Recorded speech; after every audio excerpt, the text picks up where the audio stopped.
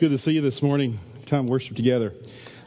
We are, as Chris already shared with you, starting the series called Destinations. You know, all of us are on a journey in life. And as we're on this journey in life, so often what happens is as we go along and we have all kind of things that weigh us down. Things that cause us to not really live the life that we want to live. Well, let me explain that to you this morning by doing something that's, just a visual thing that'll help you a little bit. All of us have some baggage that I'm not leaving, by the way. All of us have some baggage that we take with us so often in life. Some of the baggage can be things, here this one says pain. You ever have any pain in life? Anything from the past that causes you to weighs you down right now? Maybe it's discouraged. You're discouraged in some way. Somewhere along the way that things have become overwhelming and you get discouraged in life. Maybe that in your journey has caused you to have some problems. Some other things that are possible as well is, I've got plenty of luggage back here, by the way, is things called like fear. You ever had any fear in your life? No, we're all fearless. Yeah, that's the way it is. Or how about, let's see what this one is. This one is fatigue. Hey, any of you tired? I want to tell you, you can have a really good life and have a lot of things going on, but if you try to do too many things, fatigue will eventually get the best of you in your life as well. Let me get one more bag out back here, and actually I'm going to get two. This one is kind of interesting. Ever feel defeated in life? You go through life and things get you down. You're going like, man, life is just terrible. And I feel defeated. Well, today we're going on a journey for the next 6 weeks. And as we look at the book of Romans, chapter 8, today we're starting off in a place we're calling it departure. Because it's the beginning of the place. You know, this morning as you walked in, you saw this kind of highway, this kind of road running right down the middle of our worship center here. And it led to the cross. And literally, as we think about the journey that Jesus was on, as he began this journey on his life, it eventually led to the cross. That was his destination. That was his destiny. That was what he was there for. Most of us don't have quite that clear of a place to go, do we? We kind of go from here to there to everywhere. And so we're going to talk about this whole thing of how we get to where we need to be and where God wants us to be and how we deal with some of this baggage that we have in our life as well today. You know, one of the things that so often we do in our lives to help us deal with the baggage of life is many of us turn to different things. Some of us turn to hobbies. Some of us turn to other things. Some of us turn to religion. Religious systems are one way that people turn to try to find answers to some of the questions about how do I deal with all the stuff in my past or even the baggage in my current life that I deal with every day. One of the things that so often, too, that if you're in a religious system, if you're a Christian, or if you come from some other religious system, we feel like that we have the way, right? That everybody else is totally different than we are, that we are just unique in every way.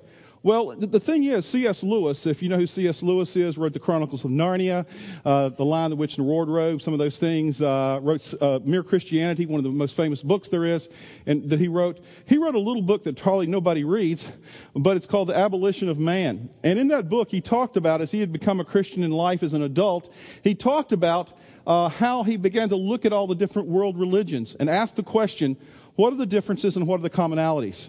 And one of the things he found true in almost all world religions is there were certain things that were common. They found certain teachings, certain commandments, you might call them, that were common in almost all world religions.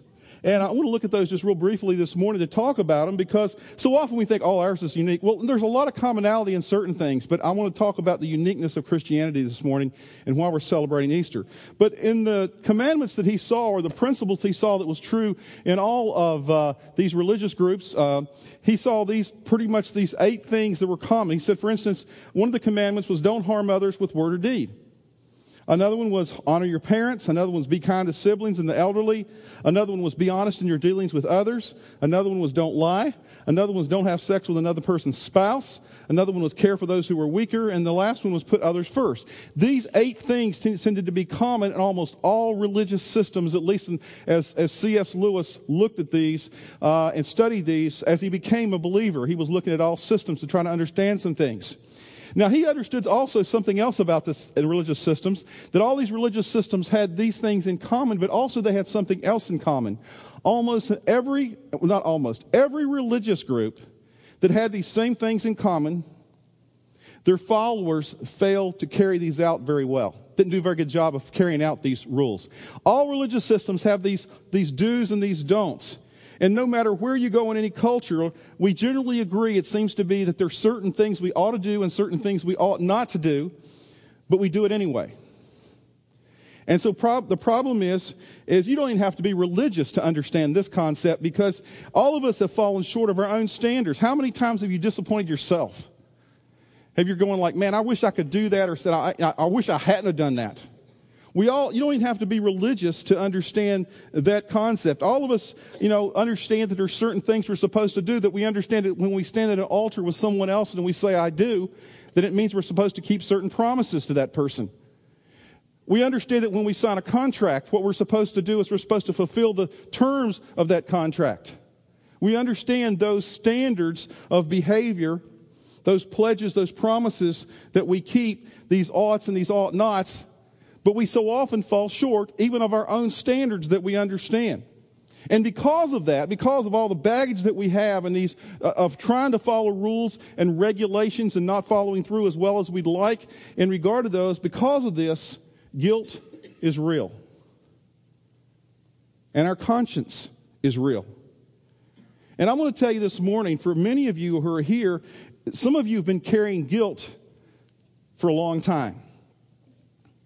And you may have tried a couple of religious systems. I've had conversations with people that have come to Great Oaks over the year. They've tried all kind of stuff.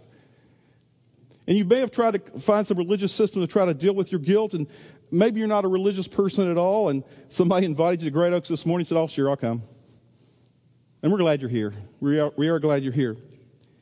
And some of your guilt is, you think your guilt is real because you've done something in your life that you feel is so big and bad that nobody could ever forgive you, because you can't forgive yourself.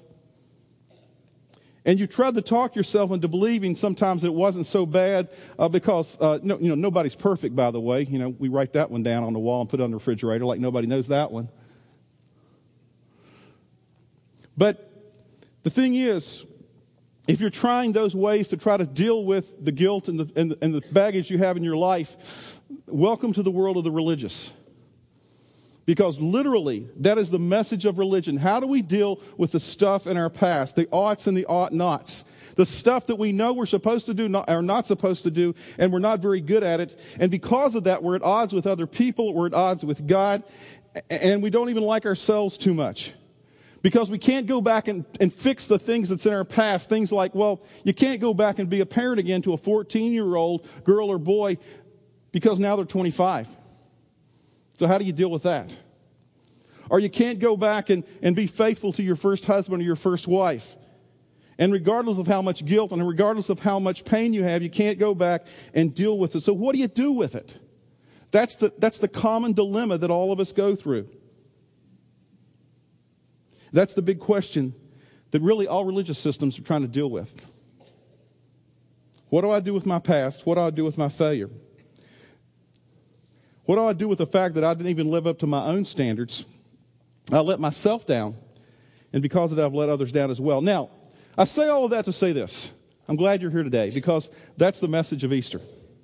The message of Easter is this, is that Jesus Christ, God did for us something to deal with this dilemma that we all have, this dilemma that we have issues in our life that we need to deal with, that we don't know how to deal with, and we try to deal with the stuff, but the problem is that we can't deal with it on our own.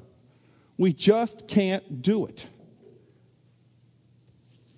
Now, to prove that to you, let me do a little survey this morning, okay? And like I said, one of the things that was true of every religious group is in every religious group, the followers fail to carry out these laws that are up here. Let's do a little survey. At Great Oaks, sometimes you can talk back on Sunday mornings a little bit, okay? Okay, a little bit, okay? Well, however much is appropriate, whatever that means. So I'm going to ask a survey. When I ask a question, you can raise your hand, okay? Let me ask you this. I just want to kind of do a survey to prove to you a point that, every religious group, while we have laws, we don't carry them out very well. How many of you have ever harmed someone else with your words or with a deed? Thank you. How many of you have ever dishonored your parents in any way? Okay, thank you. How many of you have ever not been kind to a sibling? This morning? No. Okay, yeah. Okay. How many of you, in any way, remember this is tax season, how many of you have are honest in your dealings with others? Or have not been honest in your dealing with others in any way? That you're honest. You're honest enough to say that you've not been honest. Okay? How many of you are tempted to lie about this next one? That you've never lied? That you never lie. You never tell even a white lie. You know what a white lie is? A little lie that you kind of like, oh, it sounds good. You know, no, okay.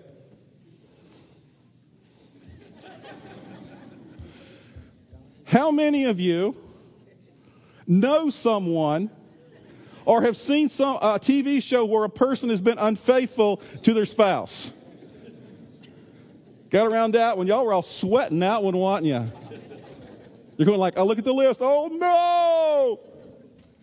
See, the reality is this, is that, I just took a survey of a bunch of people in church on Easter Sunday morning, and a bunch of you said, almost everybody here that was truthful, it's broken at least one of the laws. That all the religious groups generally say are true things that we should do or should not do. We can't do it. I mean, we cannot in and of our own selves perfectly fulfill the laws that we have before us, the things that we know that we should do or shouldn't do. And that's why Easter is such a big deal. That's why Friday was called Good Friday. You know, I had a little discussion with my wife in the car. That was interesting, Vicki. I thought about this going down the road. And we were having this discussion. She's going, why was it called Good Friday? She knew the answer to that, by the way. She's been in church a long time. And I think she was born at church. Her dad was a pastor, too. And the thing is that we're going down the road, and you know, you ever had one of those things where you think of the answer 3 hours after somebody asks you the question? And I'm thinking, I should know this answer pretty easily. You know, why's it called Good Friday? You know, why is it not called Good Sunday instead of, because he was resurrected on Easter Sunday. Friday should be Black Friday, really, because that's right after Thanksgiving, isn't it? But, Good Friday, it's not good for Jesus, but it was good for us. Because today, the reason that we're here to celebrate, the reason that we can come and we can worship God today is because this problem, this dilemma that you and I have, where we know that there's oughts and ought nots in our life, but we can't fulfill them perfectly. And because of that, we have this guilt and all these problems and all this baggage in our life. Because of that, what happens is that we can't deal with it alone. We need somebody to deal with it for us. And the Easter is the story of how God deals with that. How he gives us the universal solution to the universal problem of I know what I ought to do, I know what I ought to be, but how do I do it? Now what? That's the question for all of us. Now, I had no problem finding scripture to support that. The whole Bible supports this whole thing. But we began to look a few weeks ago, or actually a few months ago, specifically about this series that we're going to start on Easter Sunday. And as I thought about it, man, just Romans 8 jumped. I've never preached on Romans 8 on Easter Sunday before. But the issue is that Romans 8, it starts off, and I'm thinking about, man, what a perfect description. And then to follow up from that for the next 5 weeks, a perfect description of what God has done for us and why Easter is such a big deal. In Romans chapter 8, the Apostle Paul writes to us. He begins to write to us about this thing that's so important, this problem that we all have, and he describes it in the first 4 verses. So this morning, if you have your Bible with you, you can turn to Romans chapter 8. If you don't, we're going to have it up on the screen. Also, we have it in your bulletin outline as well. And you can follow along there if you'd like to take notes or whatever this morning and as we think about this. Romans chapter 8. Paul starts in verse 1 by saying this. Therefore, talking about what he's already talked about, he says, therefore there is now no condemnation for those who are in Christ Jesus. The word condemnation there means exactly what it says. Greek and English are no different. Condemnation, I have been tried and I have been found guilty. I am condemned. I mean, all of us know that we can't, in and of ourselves, we raised our hands and we said, I know the rules, but I can't follow them perfectly. Sometimes we use the word, I slip up. The Bible uses the word sin. And the issue is that because of that, we have this incredible guilt in our life. But it says here in the very first verse of Romans 8, therefore, because of what Christ has done on the cross, there is now no condemnation, you've not been found guilty for those who are in Christ Jesus. Meaning that when you accept Jesus Christ, the story of the Bible is this: because of what Jesus did on the cross for us, and we're going to talk about that more this morning, we're no longer condemned. You may feel condemned. You may feel like you're still guilty. But the issue is you're not. And the question is, how does that work? I mean, if we are guilty, then how does that work? How can God just say, oh, you're no longer condemned? Well, let's look a little further. Because in verse 2, it begins to talk about it a little bit further. It says this. This is how it works. Because through Christ Jesus, the law of the Spirit who gives life has set you free from the law of sin and death. It compares and contrasts two laws. The law of the Spirit who gives us life. We're going to talk about that in a moment. But then it talks about this law of the sin and death. Now, whether you've heard of this law before, you all know about the law of sin and death. The law of sin and death is part of nature, of human nature. It's this: when you sin, something dies. When you sin, something dies. When you sin, when you do something, when you harm someone with word or deed, the relationship is wounded and may die. You can kill a relationship by sin, by the way you respond, by the way you act. Some of you may have killed a relationship with your parents as you grew up as a teenager, and you were rebellious, and you were so rebellious that you pushed them away. And now, because of that thing you did in your life growing up, then now you may not even have a relationship. You barely speak to them. That is not the way it's supposed to be. But the law of sin and death is, when I sin, something dies. Some of you may have killed your marriages by unfaithfulness. When you sin, something dies. You don't have to be a Christian to understand this principle, because it is a principle of human nature. When you sin, something dies. And Paul says that this law of sin and death has controlled our relationship with God. But then he says something interesting. He compares it with this other law. He says, but this other law, he says, has overcome this first principle. It's kind of like this, the illustration. And I'm not going as much detail as I did the last service, because when I described this, I asked a question, and some people came to me afterwards and gave me all the illustration more than I wanted. You'll understand in a minute. Sometimes you don't ask questions. There's this thing. Any of you ever flown before? Okay. Yeah, most of you probably flown. Okay. When the airplane takes off the ground, what happens to the law of gravity? That was the question I asked. I got all kind of answers later. Mostly physics professors and stuff like that, you know. What happens to the law of gravity? Is it no longer there? No. This is not a hard question. I don't know this well enough to ask hard questions, okay? Is the law of gravity still there when you take off the ground? Yes, it's still there. Okay, it's still there. So what happens? Well, this other law, which I found out later, and I can't even tell you what it is. This other law takes effect, which overwhelms the law of gravity for a period of time. It overcomes the law of gravity for a period of time. It's some law named after some guy that I never heard of before. He's probably dead anyway. But the issue is this, the law of gravity is still in effect. I mean, if you fall down, the law of gravity is still there. But the reason for that brief moment, or hopefully the whole flight, what's going to happen is the law of gravity is going to be overwhelmed by this other law. It's still there. The law of gravity is still in effect, but it's overwhelmed by this other law. Paul says that the law of sin and death will always be in place in our lives. And as long as we live in this world, it'll be in place. But through Christ, a new principle has been introduced by God that every one of us can take advantage of. He calls it the law of the Spirit who gives life. He talks about this throughout his writings, and he says to us certain things. He says, matter of fact, you may have experienced this in small ways in your own life, in your own dealings with persons. Some of you, maybe over the years, have killed a relationship through your own sin. You've tried to make amends. You've tried to make it right again. But you come to the point of realizing in your frustration that you cannot do enough to make the relationship right. Some of you know exactly what I'm talking about. And because of that, you begun to realize something.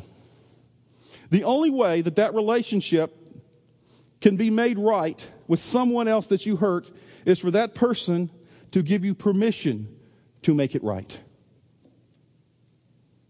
They must forgive you. And that's what the law of the Spirit who gives us life is all about. It's this fact. The law of the Spirit of life is this. God has chosen. God has chosen. Not because of anything you've done or promised to do or how much money you gave to the church or gave to that person or the good things you've done for people.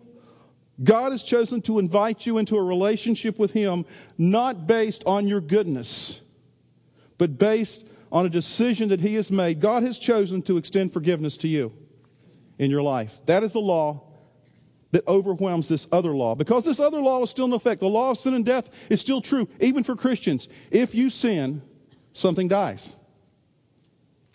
Is that true? If they've been Christians for more than 5 minutes, you understand that. You know, you still have the potential to sin. Yes. You sin, it will kill something. A relationship, your credibility, whatever it happened to be. The law of sin and death does not go away, but the law of the Spirit of life supersedes the law of sin and death. And God did this through Jesus Christ. He extends forgiveness to all people. And then it says this in verse 3. For what the law, what's it talking about the law, the religious laws that we have, what the law was powerless to do because it was weakened by the sinful nature. Now what's it talking about? All the law can do, let me tell you, when I gave you that list on the board earlier, on the screen earlier, that list of 8 things from religions to do, all it could really do was let you know how you measure up according to the law, right? It couldn't make you do them. You choose whether you follow the laws, the oughts and the ought-nots. But all the law can do is condemn you. It can make you aware that you have failed. And what religion cannot do, that's what religion is, a set of laws. God did. And He did that. How did He do that? How did God overwhelm these laws we can't fulfill? Well, did He do it by sending us some simpler laws? Well, that would be great. You know, we just want 2. And I get to pick which ones I want, the ones that are easy for me, and then I'll just follow those, not anything else. No, that's not what He did at all, because it says this is what He did. This is how He overcame that law. He said this, the next part of the verse. God did this by sending His own Son in the likeness of sinful humanity to be a sin offering. He sent it not just to the Jews who He was talking to here, not just to Christians, but for everyone. By sending His Son to be crucified on a cross, He overcame the law of sin and death. What the law was powerless to do, enabling us just to do everything perfectly. What religion was powerless to do, whatever your religious system is, and there's lots of religious systems that offer us lots of good things to do, whether it's to be meditate or to pray or to do certain things certain times or all these different things. They're good things to do. But those things are powerless to overcome all the baggage that's in your life in and of itself.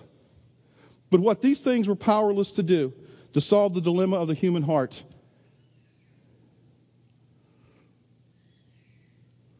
God did by sending His Son. That's why Easter is such a big deal. It's not about Christmas so much. No, God never told us to celebrate Christmas. You know that? Never in Scripture. He did say celebrate Easter. Celebrate the fact that I sent my Son to do for you what you could not do for yourself, to measure up, to deal with the sin, to deal with your past. And then it says this in the next part of that verse. It says, and so He condemned sin in human flesh. It says He condemned sin. It doesn't say He condemned you or me. He condemned the sin, the fact that we cannot do the things to stay right with God or right with other people ourselves. And He did that, it says in verse 4, in order that the righteous requirement of the law. What is the righteous requirement of the law?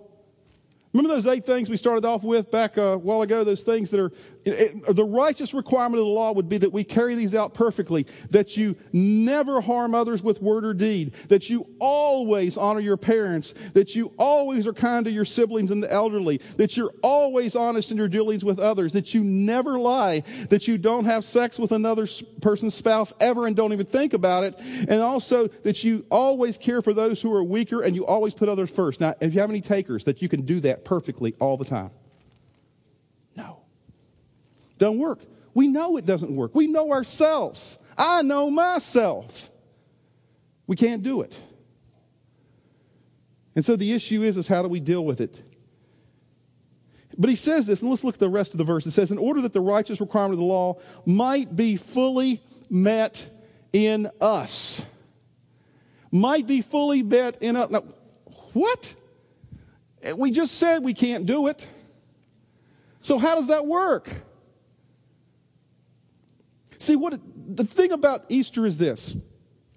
God is offering you and offering me a new standing with him that is not based upon how good we are, or how many hoops we jump through, because he knows no matter how good you are, I don't care if you're Billy Graham or Mother Teresa, that no matter how good you are, that you will never be able to fulfill the law perfectly in your life. All of us, the Bible says, have sinned and fallen short of the glory of God, the perfect measure of God's standards. We'll never do it. We can't do it.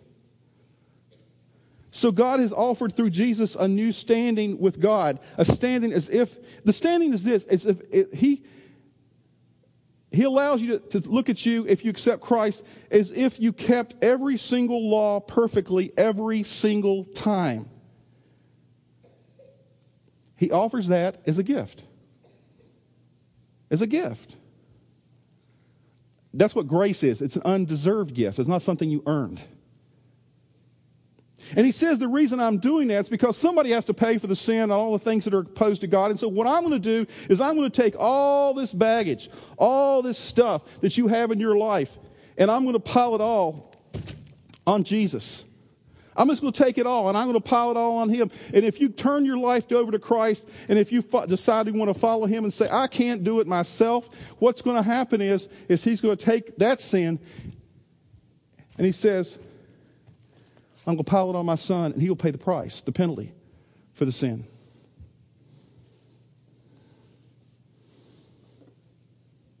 Even though you deserve it, and I deserve it.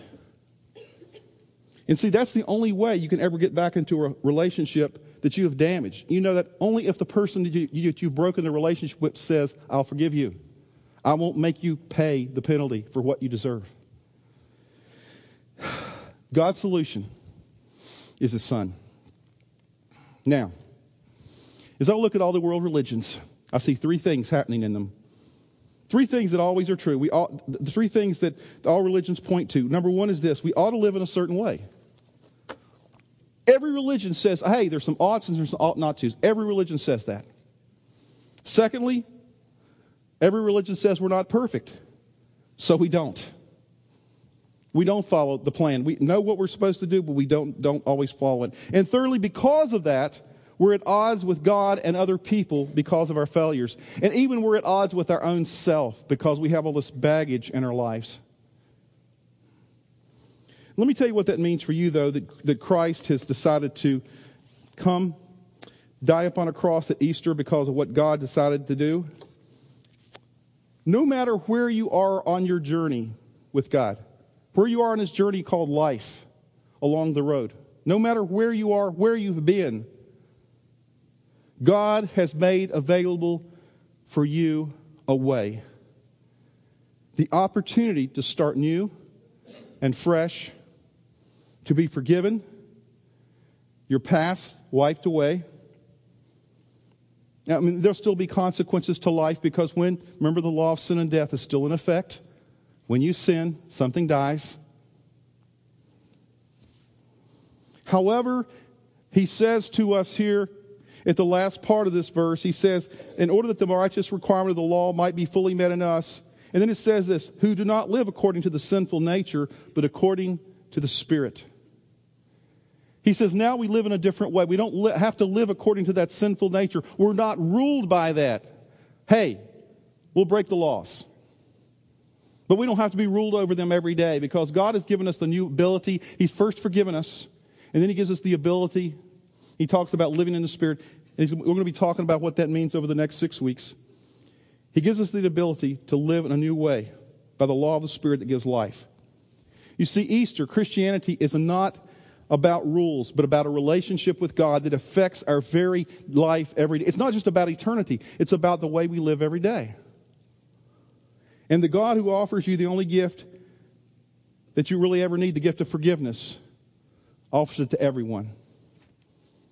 That's the story of Easter.